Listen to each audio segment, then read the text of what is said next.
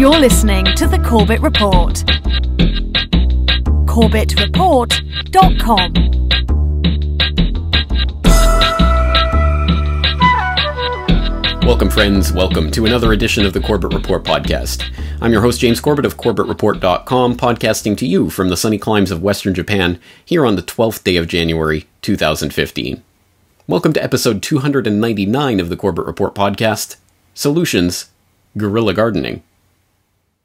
Now, I'm going to start today's podcast by assuming that everyone understands the food safety risks that are endemic in our modern 21st century industrial food production and distribution process.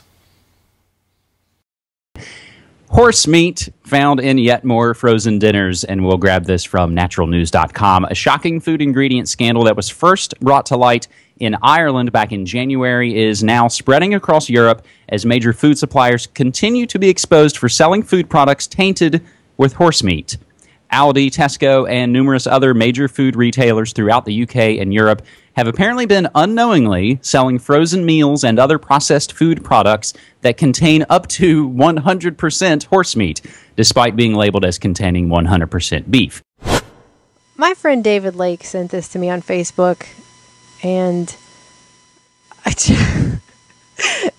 why is the McDonald's website so scary? And it just has this purple square. And I was thinking, well, I don't go to the McDonald's website ever, so I wouldn't know. Probably because it's McDonald's, right? But then I clicked on it because I was like, yeah, why is it so? I wonder why it's so scary. Let's go find out. Look at the look at. I'm sorry, but look at this.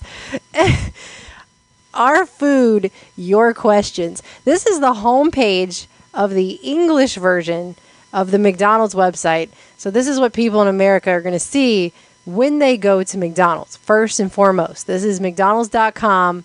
Our food, your questions. Look at these questions, which are eerily floating around in this purple ether, like some kind of JavaScript they put on here, a little ghost just floating around. The first thing I saw, because I guess, I don't know, it was just the first thing my eye was drawn to. Are there worms in your beef? Ew. God. Last week, Shanghai state-owned Dragon TV investigated a Shanghai-based food processor that works with Yum Brands Inc., the supplier for such hot cuisines as KFC, Pizza Hut, and McDonald's. They took footage of workers using meat that fell on the floor, as well as mixing several months-old expired meat with fresh meat before giving it to Yum's local division, Yum's #1 business unit. The same report said that staff at the faculty allegedly kept 2 record books. One was doctored for the benefit of any inspectors that dropped by. The supplier, Shanghai Husi Food, is a unit of the OSI Group, an American food producer. 80% of prepackaged foods in America are banned in other countries. If you or your kids enjoy prepackaged convenience foods commonly found in corporate grocery stores across the U.S., such as Fruit Loops, which of course should always be tipped off that fruit is spelled F-R-O-O-T in Fruit Loops, Swanson dinners, Mountain Dew, frozen potato, and bread products, you may think twice before purchasing them after hearing what they contain. Dangerous chemicals that other countries around the globe have deemed toxic to the point that they are illegal, and companies are fined hundreds of thousands of dollars for including them in food products. And the latest food scandal to disturb Chinese consumers concerns cattle found living in and eating from a garbage landfill. Gerald Zernstein grinds his own hamburger these days. Why? Because this former USDA scientist, now whistleblower, knows that 70% of the ground beef we buy at the supermarket contains something he calls pink slime. Beef trimmings that were once used only in dog food and cooking oil, now sprayed with ammonia to make them safe to eat, and then added to most ground beef as a cheaper filler. But the food safety issues are only the most glaring aspects of the problem with our modern industrial food production process. Far fewer of us are aware of some of the inherent structural instabilities of the system as it exists. like the geopolitical ramifications of multinational corporations acting to ensure their interests in politically volatile sections of the globe. Well, why does Chiquita Banana have anything to say about whether or not Congress passes a bill in support of the 9/11 victims? What does Chiquita Banana have at stake here, and why are they opposing it? Why are they spending almost $750 million lobbying Congress to oppose the 9/11 victims bill? That's a big question. Chiquita Banana, well, the largest banana company in the world, but I mean, we're talking about bananas here, right? The Justice Against Sponsors of Terrorism Act, the JASTA bill, which would allow for families of terrorism victims to sue for civil liabilities against those found to have supported terrorist organizations. And this is basically so that the victims of 9/11 can sue Saudi Arabia and companies within Saudi Arabia who have given material support to Al-Qaeda. That's what this is about for the 9/11 victims. But it also includes in the bill any organization on the United States list of terrorist organizations, which includes a militia organization in Colombia, which is on that list that Chiquita Banana has given lots of payments to, essentially for protection. And so outraged supporters of this bill, they are pointing out Bob Goodlatte, the representative who is on the Judicial Committee, who is the one standing in the way of this bill moving forward. Why would a congressman stand in the way of a bill supporting the 9/11 victims in favor of Chiquita Banana, who wants to stop it? So the victims are saying this: the path to justice for me and the other 9/11 family members and survivors is being blocked by a banana company. I think Chiquita should mind their own bananas and let justice be served. That's Terry Strada. Her husband was killed in the World Trade Center. Or the domestic political maneuvering that inevitably takes place to situate the big food corporate lobbyists in the heart of the food safety and regulatory establishment. That a former Monsanto scientist should find himself in charge of a specially created post at the very journal that published 2 landmark studies questioning the safety of that company's products should surprise no one who is aware of the Monsanto revolving door. This door is responsible for literally dozens of Monsanto officials, lobbyists, and consultants finding themselves in positions of authority in the government bodies that are supposedly there to regulate the company and its actions. This list of officials includes Linda Fisher, a senior EPA official who later became Monsanto's VP of Government and Public Affairs; Michael Taylor, Obama's deputy FDA commissioner who also served as Monsanto's VP for Public Policy; and U.S. Supreme Court Justice Clarence Thomas, who served as a corporate lawyer for Monsanto in the 1970s. These positions of influence have been used to help Monsanto and its biotech peers obtain an FDA ruling which asserts that GMO foods are not substantially different from non-modified foods, win approval for their products from regulators by self-sponsoring studies with almost identical methodologies to the Seralini study that was just retracted, and pass favorable legislation like the Monsanto Protection Act, preventing the company from being taken to federal court in the event that GMOs are discovered to be harmful to human health. But lesser known as Section 735 of the bill, officially titled the Pharma Assurance Provision, but since nicknamed the Monsanto Rider or the Monsanto Protection Act. The provision protects large biotechnology companies like Monsanto from being taken to federal court should a genetically modified organism be discovered as being harmful to the consumer. Some congresspeople argue that the provision was a necessary concession in order to pass the spending bill to prevent a total shutdown of the federal government. Or the vulnerability to disease, blight, extreme weather, and other problems of natural variability caused by the pressure on farmers to get on board with corporate farming practices and techniques. Getting on board means farmers stop practices that keep soil healthy and go for single crops.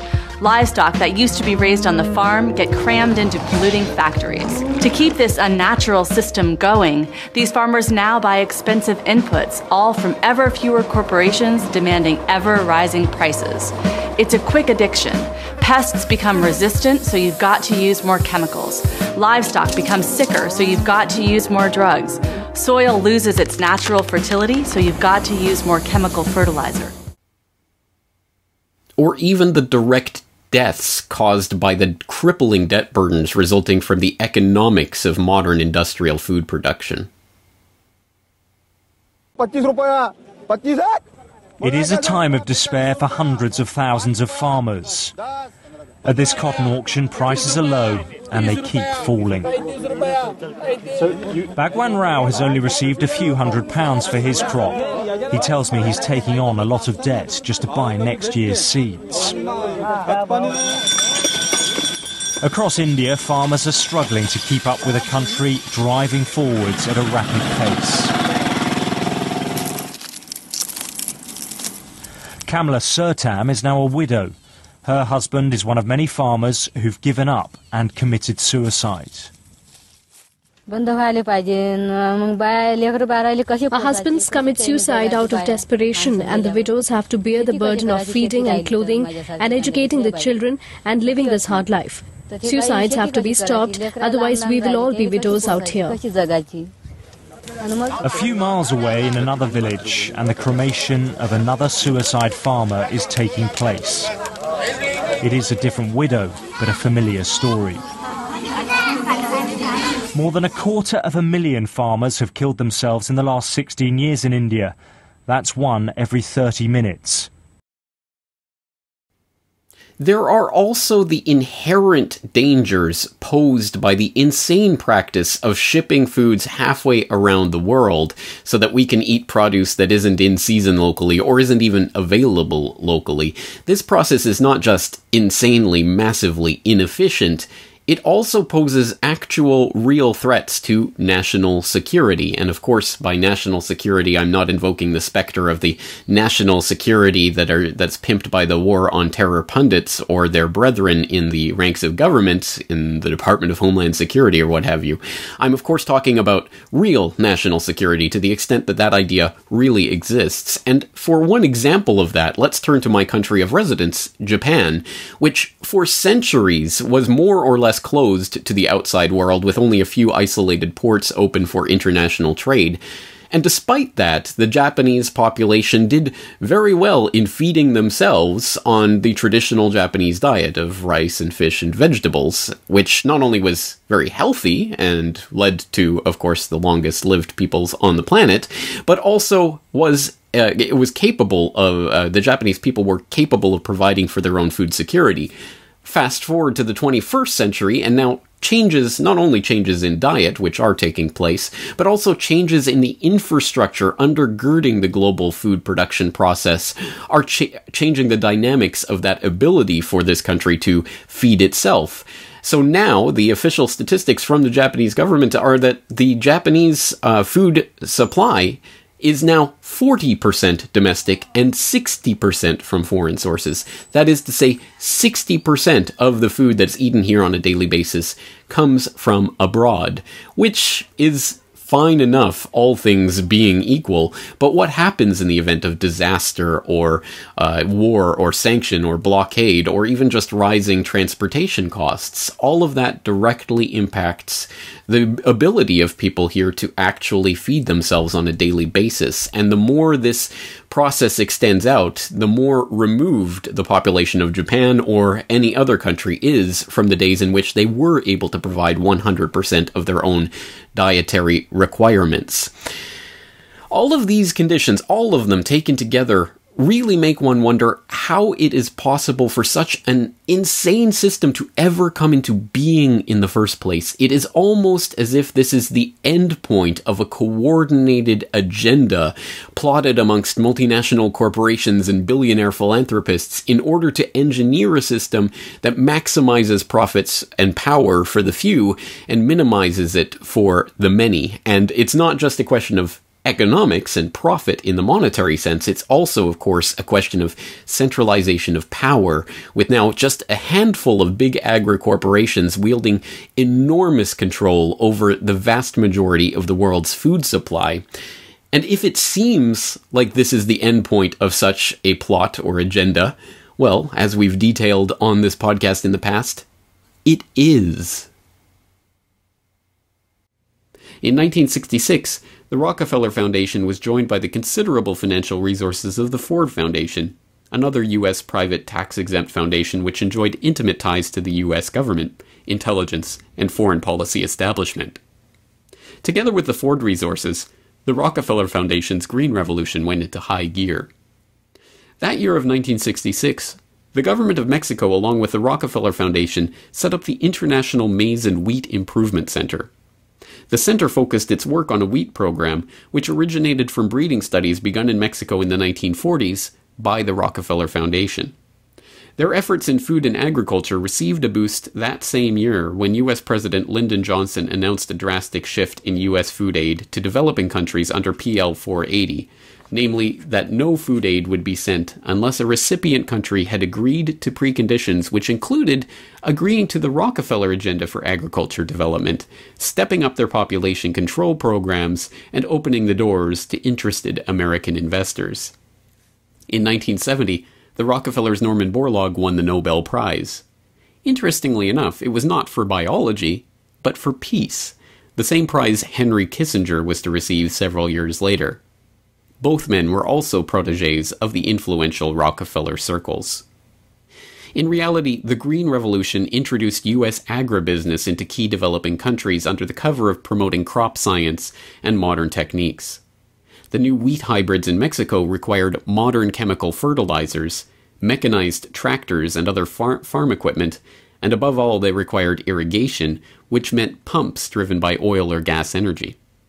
The Green Revolution methods were suitable only in the richest crop areas, and it was deliberately aimed at the richest farmers, reinforcing the old semi-feudal latifundist divisions between wealthy landowners and poor peasant farmers.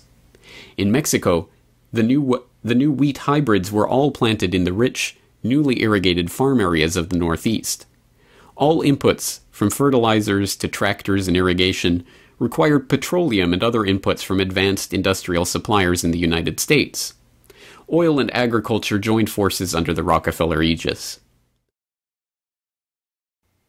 Now, obviously, that is just a tantalizing hint towards a real analysis of the underlying structure and foundation of that plot, of that agenda, which, as I say, we have outlined before, so I will direct you for more information in the general sense to that particular episode of the podcast, episode 241, The Truth About the Gene Revolution, and in particular, I will direct you to the book that we were just listening to a passage from, Seeds of Destruction by William Engdahl, a very, very good book on this matter and how the Green Revolution and the Gene Revolution are both being used exactly in furtherance of that plot, of that agenda for the centralization of control in the hands of a very few interests. But as always, the point is that it is easy, or at least not exceedingly difficult, to itemize and document and detail the various aspects of the problem with the system as it exists. But it is much more difficult to do something about those problems. After all, doing something to address the problems requires action, and action requires effort, and who wants to put in the effort? But there are 2 points to be made here, the first point being quite simple and straightforward, namely that there are things that we can do, both ourselves individually and in our communities, to address these problems, or at least some of these problems, in significant ways. More on that in a moment. The second point is slightly more subtle, and it is simply that there is a psychological barrier that must be confronted before people can even accept the idea that something can or even should be done about these problems. And that psychological barrier is the process of normalization. As human beings, we have a tendency to simply accept the systemic conditions of our life, especially conditions that we've been born into and raised in our entire lives. Of course, you have to go to a supermarket to buy products that you can't make at home, with lists of ingredients you can't pronounce from multinational conglomerates you know nothing about. How else can we possibly feed ourselves? It doesn't even matter at the end of the day how many facts, figures, or statistics you quote at somebody to expose the lies of the big agri-corporate lobby. The Corbett Report presents 5 GMO Myths Busted. Number 5. GMOs feed more people. Contrary to what the biotech giants say on their industry-sponsored websites, GMO crops do not produce greater yields. A comprehensive 2009 report by the Union of Concerned Scientists demonstrated that GMO soybean and corn produced no increase in intrinsic yield over conventional soybean and corn. But even if future improvements were able to increase yields, a 2008 study demonstrated that organic farming methods with little or no chemical fertilizer and pesticide use was able to increase yield by 116%. But there's no money to be made for the international agrochemical companies by citing that research, so the public continues to be told that GMOs, which do not increase yield, are necessary to end world hunger. Number 4. GMOs reduce pesticide use. Again, despite what the chemical companies who are spearheading the GMO revolution are telling you, these GMOs are requiring farmers to buy more of their chemical pesticides, not less.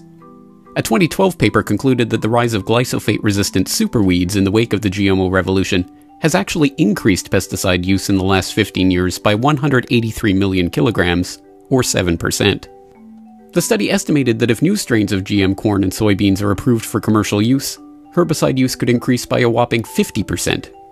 Still, you have to admit it's a good business move for the chemical companies that produce the pesticides to also create the GMO crops that require more pesticides.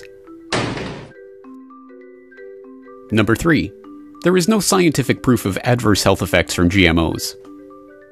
This is one of the most disingenuous claims of the GMO PR campaign. In reality, the FDA doesn't even test the safety of GMO crops. Instead, all GMO foods are assumed to be safe unless there is already evidence to the contrary. In other words, the FDA relies on self-reported data from the companies that manufacture the crops as to their safety. Even worse, due to legal and copyright restrictions surrounding GMO patents, independent scientists have to ask the biotech companies' permission before publishing research on their products. As a result, almost all of the long-term animal feeding studies that have ever been conducted on GMOs have been carried out by the biotech companies themselves, on their own rules, and with their own standards of reporting. What few independent studies have been conducted have shown a range of adverse health effects, from reduced fertility to immune system dysfunction, liver failure, obesity, and cancer.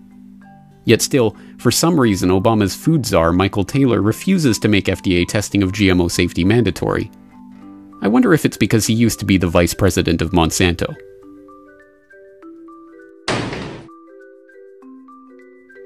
Number 2. There is no difference between genetic engineering and traditional breeding techniques. Argue with a GMO proponent long enough, and they will eventually try to tell you that there is no difference between conventional breeding techniques and genetic engineering, except for the time frame involved. What used to take dozens of generations can now be accomplished in a laboratory in a short time, they say. But this is not true. Conventional breeding takes one strain of a certain crop, such as corn, and breeds it with another strain of that crop. Genetic engineering takes genetic material from one species, such as soil bacteria, and inserts it into a different species, such as corn. This can be done by a variety of techniques, such as the use of gene guns to fire the genetic material into the cell of the target organism, an inherently imprecise process that leads to random and unintended genetic combinations. To say that this is the same process as conventional plant breeding is simply a flat-out lie. Number 1. Labeling GMOs is a bad idea, for some reason. The argument for why companies should not have to label GMOs is not an argument at all. The biotech giants and their PR fronts merely say that the public is so stupid that they don't deserve to know what they're eating because it would scare them. This is the sum total of the argument. On the other hand, are people who believe it is their right to know what they are eating, every bit as much as ingredients and dietary information labeling have long been standardized. The logic is simple enough for a 14-year-old girl to understand, but evidently not a fully grown man. Observe. And just to clarify, GMOs, it's a genetically modified organism, and it's where they take the DNA from a species such as it can be like bacteria, virus, animal, or even from a plant, and they insert it into the DNA of another species to introduce a new trait. For instance, a common trait is pesticide producing. So they'll make the crops pesticide producing, but they haven't adequately tested, and Monsanto's longest study is 90 days. that really doesn't determine how long-term it's going to affect our health, the environment, and even our entire ecosystem. Yeah. You know, saying Monsanto's testing in 90 days is a little mislabeling it, because many other organizations, including it sounds like some ones you're involved in, do much more testing. So a product comes to market, many people test it, including the government. So Monsanto knows that about food. Actually, can I just, in Health Canada nor the FDA do any independent studies, and they rely only on the very studies provided by the companies that stand to gain by their approval, like Monsanto. For more news and information, please follow the RSS feeds at CorbettReport.com. Subscribe to this YouTube channel, or follow us on Twitter at Corbett Report. As I say, it doesn't even necessarily matter how many facts or figures or statistics you are able to quote to back up the point that this is a problem, that these problems do exist, that they need to be addressed.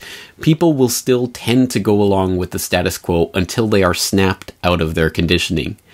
We need to denormalize the industrial food production process. We need to understand it is an insane system. It is not natural. It is not the way that humans have lived their lives for almost the entirety of human history.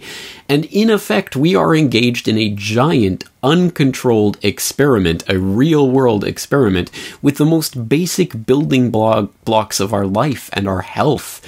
And this experiment is one that we are not even necessarily conscious is taking place, let alone voluntary participants in. So perhaps the best way to denormalize this insanity is with simple, plain-spoken truth. The types of truths dealt by people like Joel Salatin, a third-generation American farmer who lectures and advocates for natural processes and techniques that supplement the already existing natural systems involved in the agricultural process, rather than the chemical biotechnology and other types of manipulation of the anti-natural processes represented in the big agri corporate farming process structure.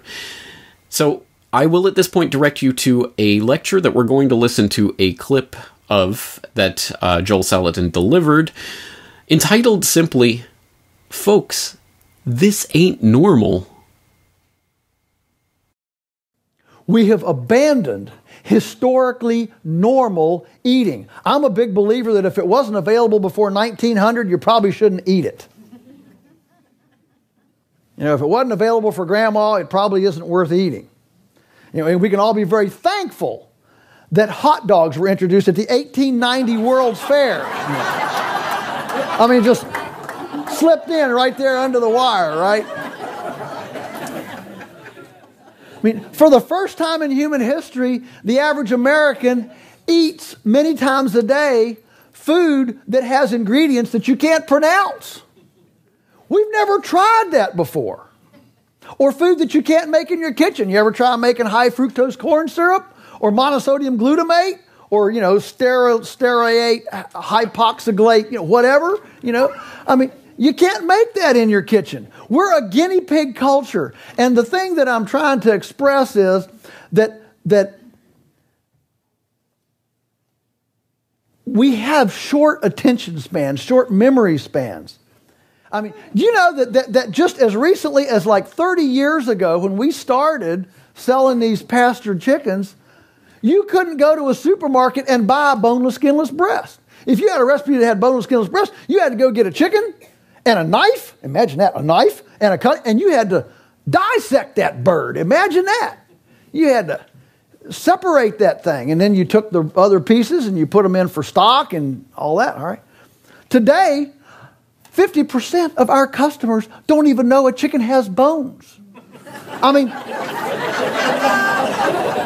they think these boneless, skinless breasts are just out here, you know.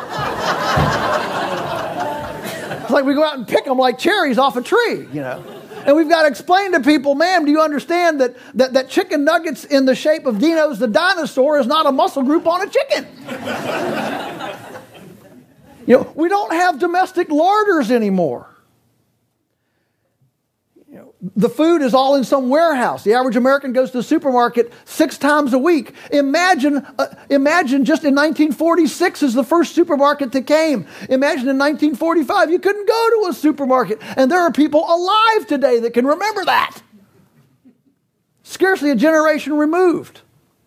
You know, and we went enamored of everything sterile and static and mechanical. I mean, even to where we raised a generation of asthmatic sufferers on Enfamil and Similac during the 25 years that our culture summarily decided that, you know, that breastfeeding babies was Neanderthal and barbaric. I've often thought, you know, the greatest resource lost in our whole culture was that time when all those breasts didn't get used. I mean, it was a terrible, terrible resource loss. You know, who would have thought in the late 1950s and early 60s that by 1970s we'd have La Leche League and Lamaze and a new generation of dads-to-be that wanted to go in and see it and not pace like Dick Van Dyke, you know, outside the waiting room. And so our culture has gradually begun to awaken, and this whole local food, integrity food tsunami is a pendulum, a soul revival, if you will, awakening of wanting to find the heritage, the anchor, and the meaningful thing of life. What is it that has glued civilizations together? And I'm suggesting that these patterns, these ecological patterns, these social patterns, and culinary domestic arts and the family table and using the kitchen as the first chemistry lab. You know what happens when you add this to this. And the first mathematics lab, a 1/4 teaspoon and a 1/2 cup. And to learn that fractions are part of an integrated life. To view that integrated whole of the domestic and the local and the familial into life as the springboard of reality rather than just a segregated, hubris-sponsored wiggle your thumbs in front of a computer screen like I've got the world by the tail, baby, and I can just make it do whatever it wants. You know what? The world is bigger than you, and it's bigger than me, and it's time that we teach our kids gardening and kitchen skills so that they learn that there's something bigger than just a computer and a microscreen and icons that jump around at their little wiggles. Okay, James, we get it. There's a problem, but what can I do about it? I live in a small apartment in an urban center, or I live in a little house with a tiny little lawn. What am I going to be able to actually do about this? Well, fret not, my urban-dwelling brethren.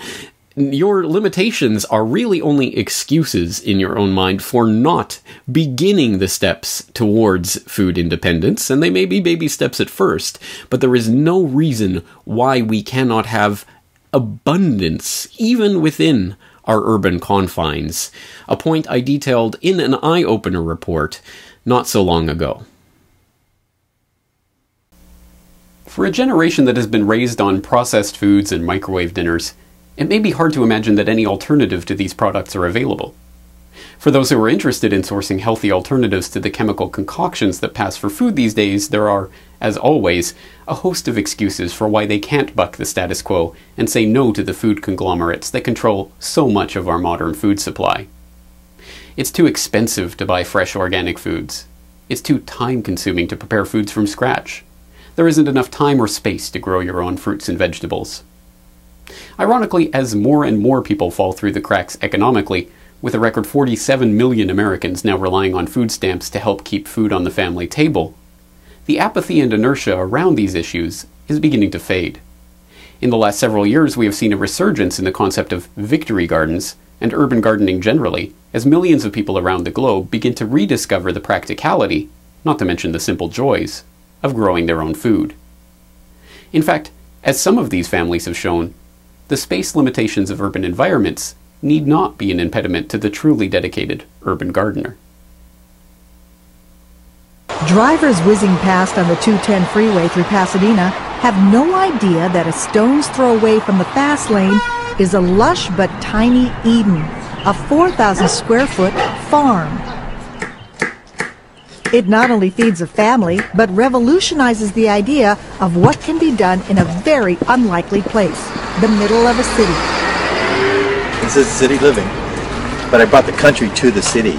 rather than have to go out to the country. I just imported it. 63-year-old Jules Dervais started this backyard farm 10 years ago. It's a deliberate throwback to the storied days of self-reliant rural America. Sustainable and dense. On their 4,000 square feet, they raise 400 varieties of vegetables, fruits, and edible flowers. 6,000 pounds a year, enough to feed themselves with plenty left over.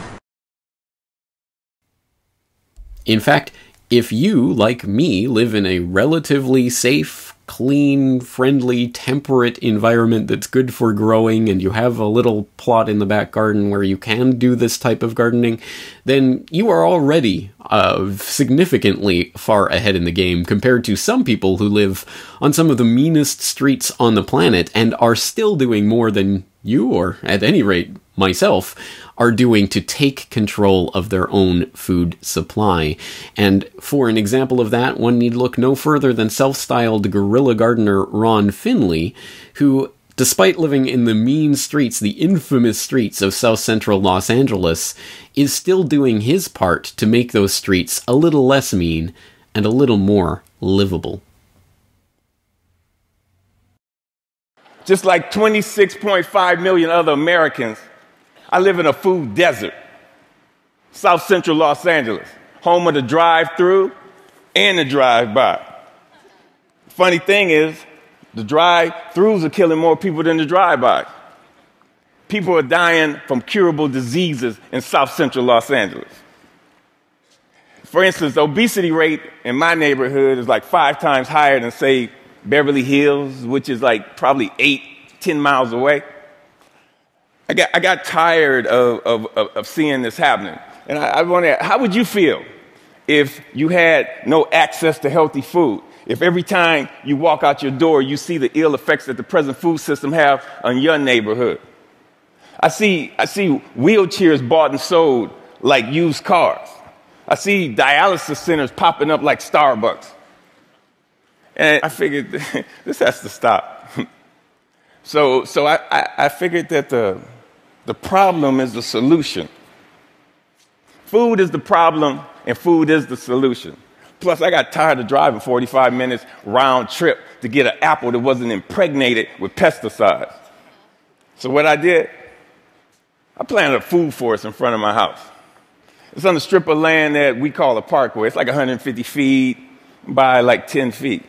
The thing is, it's owned by the city, but you have to maintain it. So I'm like, cool. I can do whatever the hell I want. Since it's my responsibility and I got to maintain it, and this is how I decided to maintain it.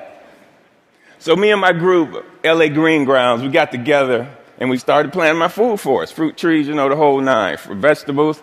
What we do, we're a pay-it-forward kind of group, where it's composed of like gardeners from all walks of life from all over the city, and it's completely volunteer, and everything we do is free. And in the garden, it was beautiful. And then somebody complained.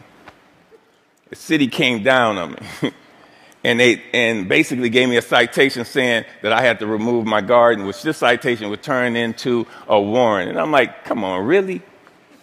A warrant for planting food on a piece of land that you could care less about? And I was like, cool, bring it. Because this time it wasn't coming up. So LA Times got hold of it. Steve Lopez did a story on it and talked to the councilman. And one of the Green Grounds members, they put up a petition on change.org. And with 900 signatures, we were a success. We had a victory on our hands. My councilman even called and said how they endorse and love what we're doing. I mean, come on, why wouldn't they? LA leads the United States in vacant lots that the city actually owns. They own 26 square miles of vacant lots. That's 20 Central Parks. That's enough space to plant 725 million tomato plants. Why in the hell would they not okay this? Growing one plant will give you 1,000, 10,000 seeds.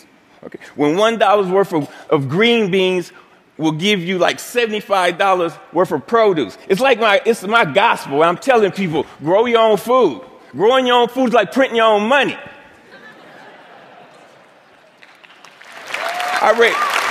Thank you. See, I have a legacy in South Central. I grew up there. I raised my sons there. And I refuse to be a part of this manufactured reality that was manufactured for me by some other people, and I'm manufacturing my own reality. See, I'm an artist. Gardening is my graffiti. I grow my art. Just like a graffiti artist, where they beautify walls, I beautify lawns, parkways. I use the garden, the soil, like it's a piece of cloth, and the plants and the trees, that's my embellishment for that cloth. You'd be surprised what the soil could do if you let it be your canvas. You just couldn't imagine how amazing a sunflower is and how it affects people. So what happened? I have witnessed my garden become a tool for the education, a tool for the transformation of my neighborhood. To change the community, you have to change the composition of the soil. We are the soil. You'd be surprised how kids are affected by this. Gardening is the most therapeutic and defiant act you can do, especially in the inner city. Plus, you get strawberries.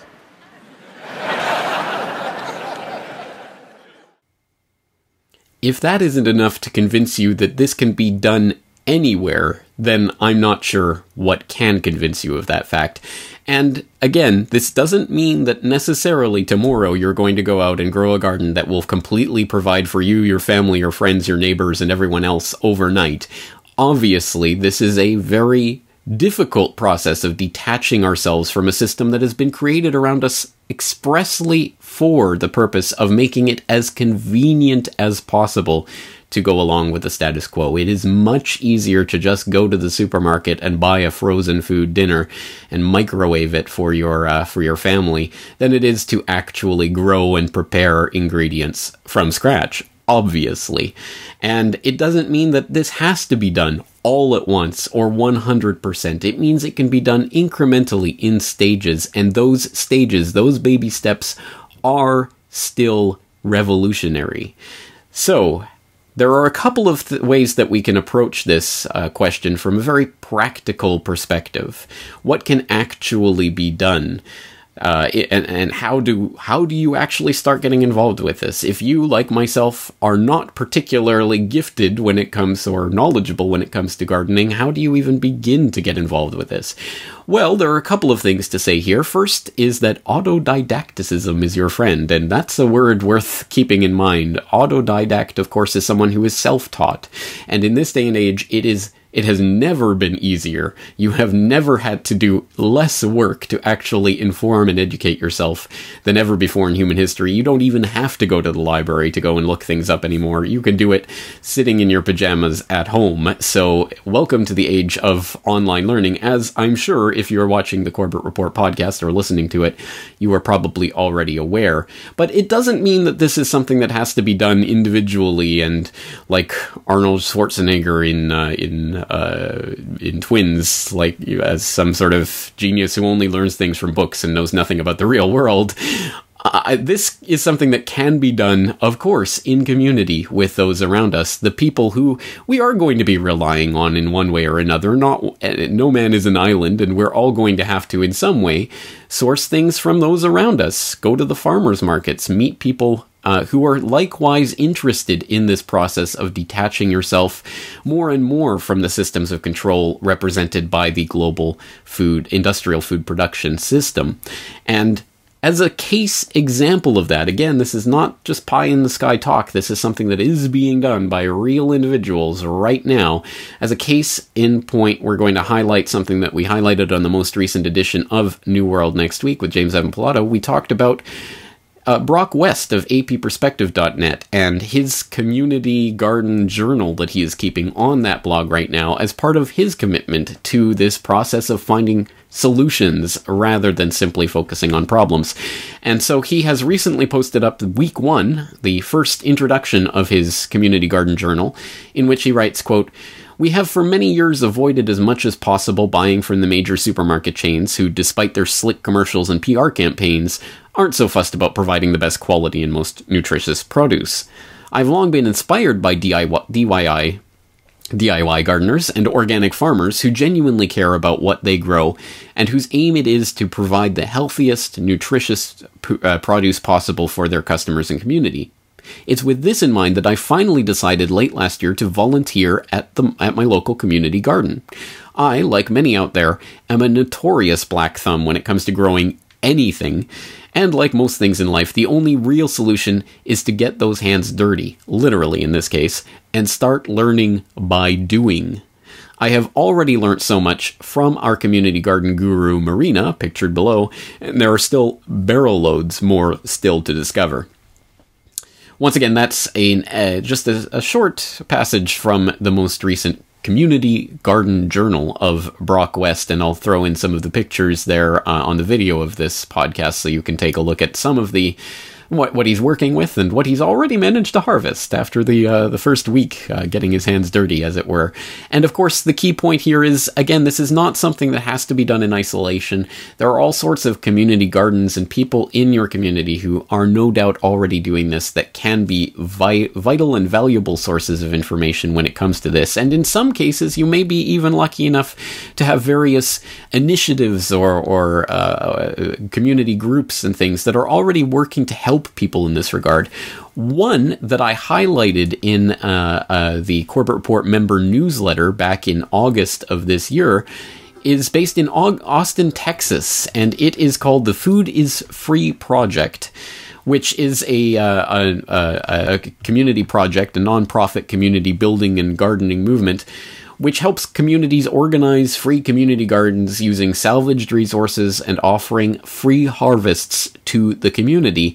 And the project makes use of something called drought-tolerant wicking bed gardens, which are low-maintenance gardens that only require watering once every 2 to 4 weeks. So extremely low maintenance for people who are busy and do live difficult and trying lives. And I understand people work hard, long days and don't necessarily want to come home and bust their hump in the garden doing all of this work as well.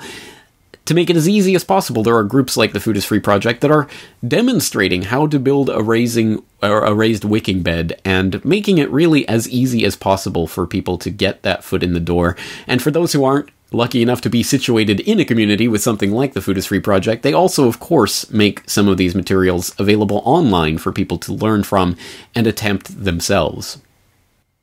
More information about the Food is Free Project and the raised wicking beds can be found at the Food is Free Project website, which I'll link up in the show notes so that you can go and take a look at that. But the point of today's podcast is not to introduce specific techniques or ideas or processes, which, as I say, are widely available online and which you can explore at your own leisure. And I would also feel somewhat hypocritical lecturing people about how to go about doing this without really doing it myself. We do have some pots in the back where we grow some herbs and things, but really, I haven't really committed myself to practicing this solution, which really is a solution. It really is one way that we can start to detach ourselves from the overall system of control, which of course depends on the fundamental building blocks of our life, our food.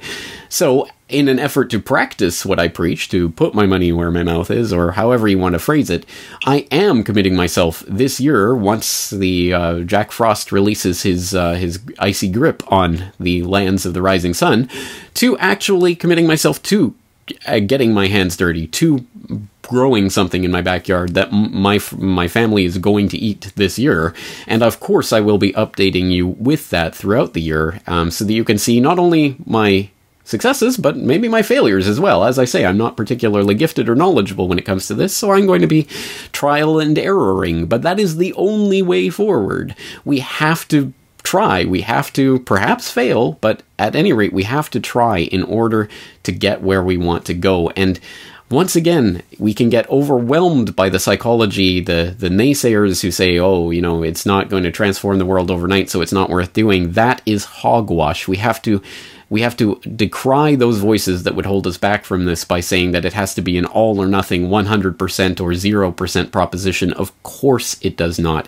Every baby step along the way towards detaching ourselves from that global industrial food production system is a step in the right direction. And until we recognize that these seemingly inconsequential, seemingly tiny actions, planting something in your backyard, until we see these actions as the truly revolutionary actions, we will never understand what revolution really is or what it really means. So, in order to articulate this, I hope, motivational message better than I think I ever could, I'm going to leave the final words of today's podcast to Joel Salatin in that lecture, Folks, This Ain't Normal. So once again, I'll direct you to the full lecture, of course, available from the link in the show notes at corbettreport.com.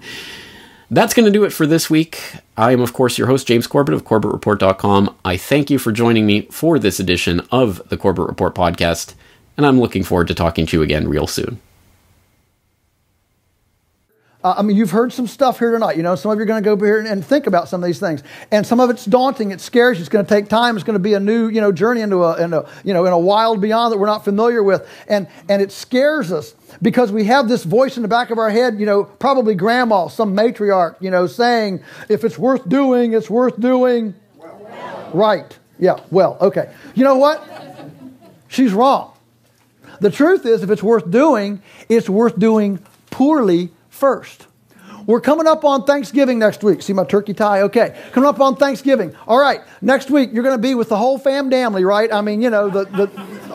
Crazy Uncle John and the whole... Okay. All right. So you're going to be there, and there's going to be the newest little addition to the family, little Janie, maybe 7 months, right? She's crawling around on the floor, and everybody's talking, all the adults, and Janie comes up here to the chair, she gets a hold of it, she pulls herself up, and she totters, she looks around terrified, suddenly probably her mother sees her, and she says, "Look, Janie's starting to walk, look, it's the first time she's fully," and all eyes, fixed on Janie, and they all go nuts. She realizes she's the center of attention, she smiles real big, and suddenly she loses her focus and her grip, and she falls plop down in her diaper. Now, what does everybody do? No, they don't. They come around and they say, "Well, Janie, if you can't walk any better than that, just quit." No, we get, "Oh, Janie, try again. Get up here and walk." But what happens is, as we become adults, we have this voice. If it's worth doing, it's worth doing right. And it's stigmatizing. It makes us timid about trying something new lest we fail. And so what I want you to do is go away tonight. I want you to think about when this seems daunting and, "Oh, no, I don't know if I could go to farmers market. Oh, I don't know. I'm not going to a farm. I've never been to a farm. I don't know what's going on a farm." If all this sounds intimidating, all right, look in the mirror, hike up your diaper, and say, "If it's worth doing poorly first." Because that's the way innovation happens. That's the way progress happens. It is that disturbance of plopping on the diaper that incentivizes and creates the opportunity for the next innovative thing. So will you do that for me? Now may all your carrots grow long and straight. May tomato blight infect somebody else's tomatoes. May the radishes be large and not pithy. May all of your culinary experiments be delectably palatable. May the rain fall gently on your fields, the wind be always at your back, and your children rise up and call you blessed. And may we all make this a better world than we inherited. Thank you so much for letting me do this.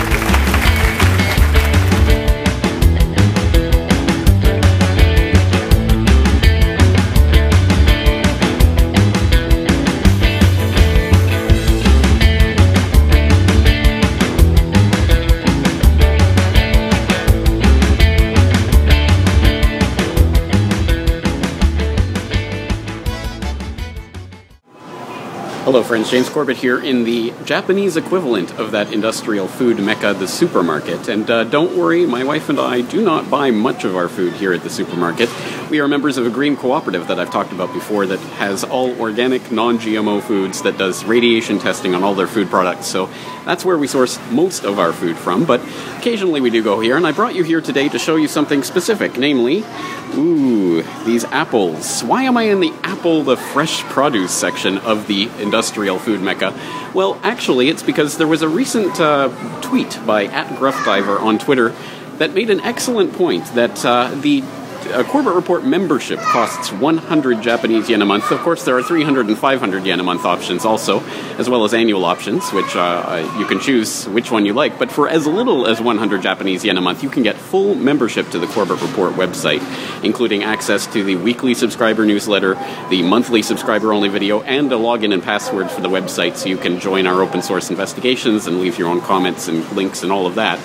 Just to put that number in perspective, here we have these lovely, probably non-organic, GMO-filled, horrible apples. But you see the prices here. The expensive gift-type apples, 178 yen down to 98 yen for an apple. So for as little as one apple a month, you can be a Corbett Report subscriber. That's, I think, a pretty reasonable thing to ask. And if an apple a day can keep the doctor away, then perhaps one a month can help the alternative media continue to grow. So I do appreciate all the subscribers out there, and if you haven't thought about it yet, maybe you should. Please go to corbettreport.com/membership for more details.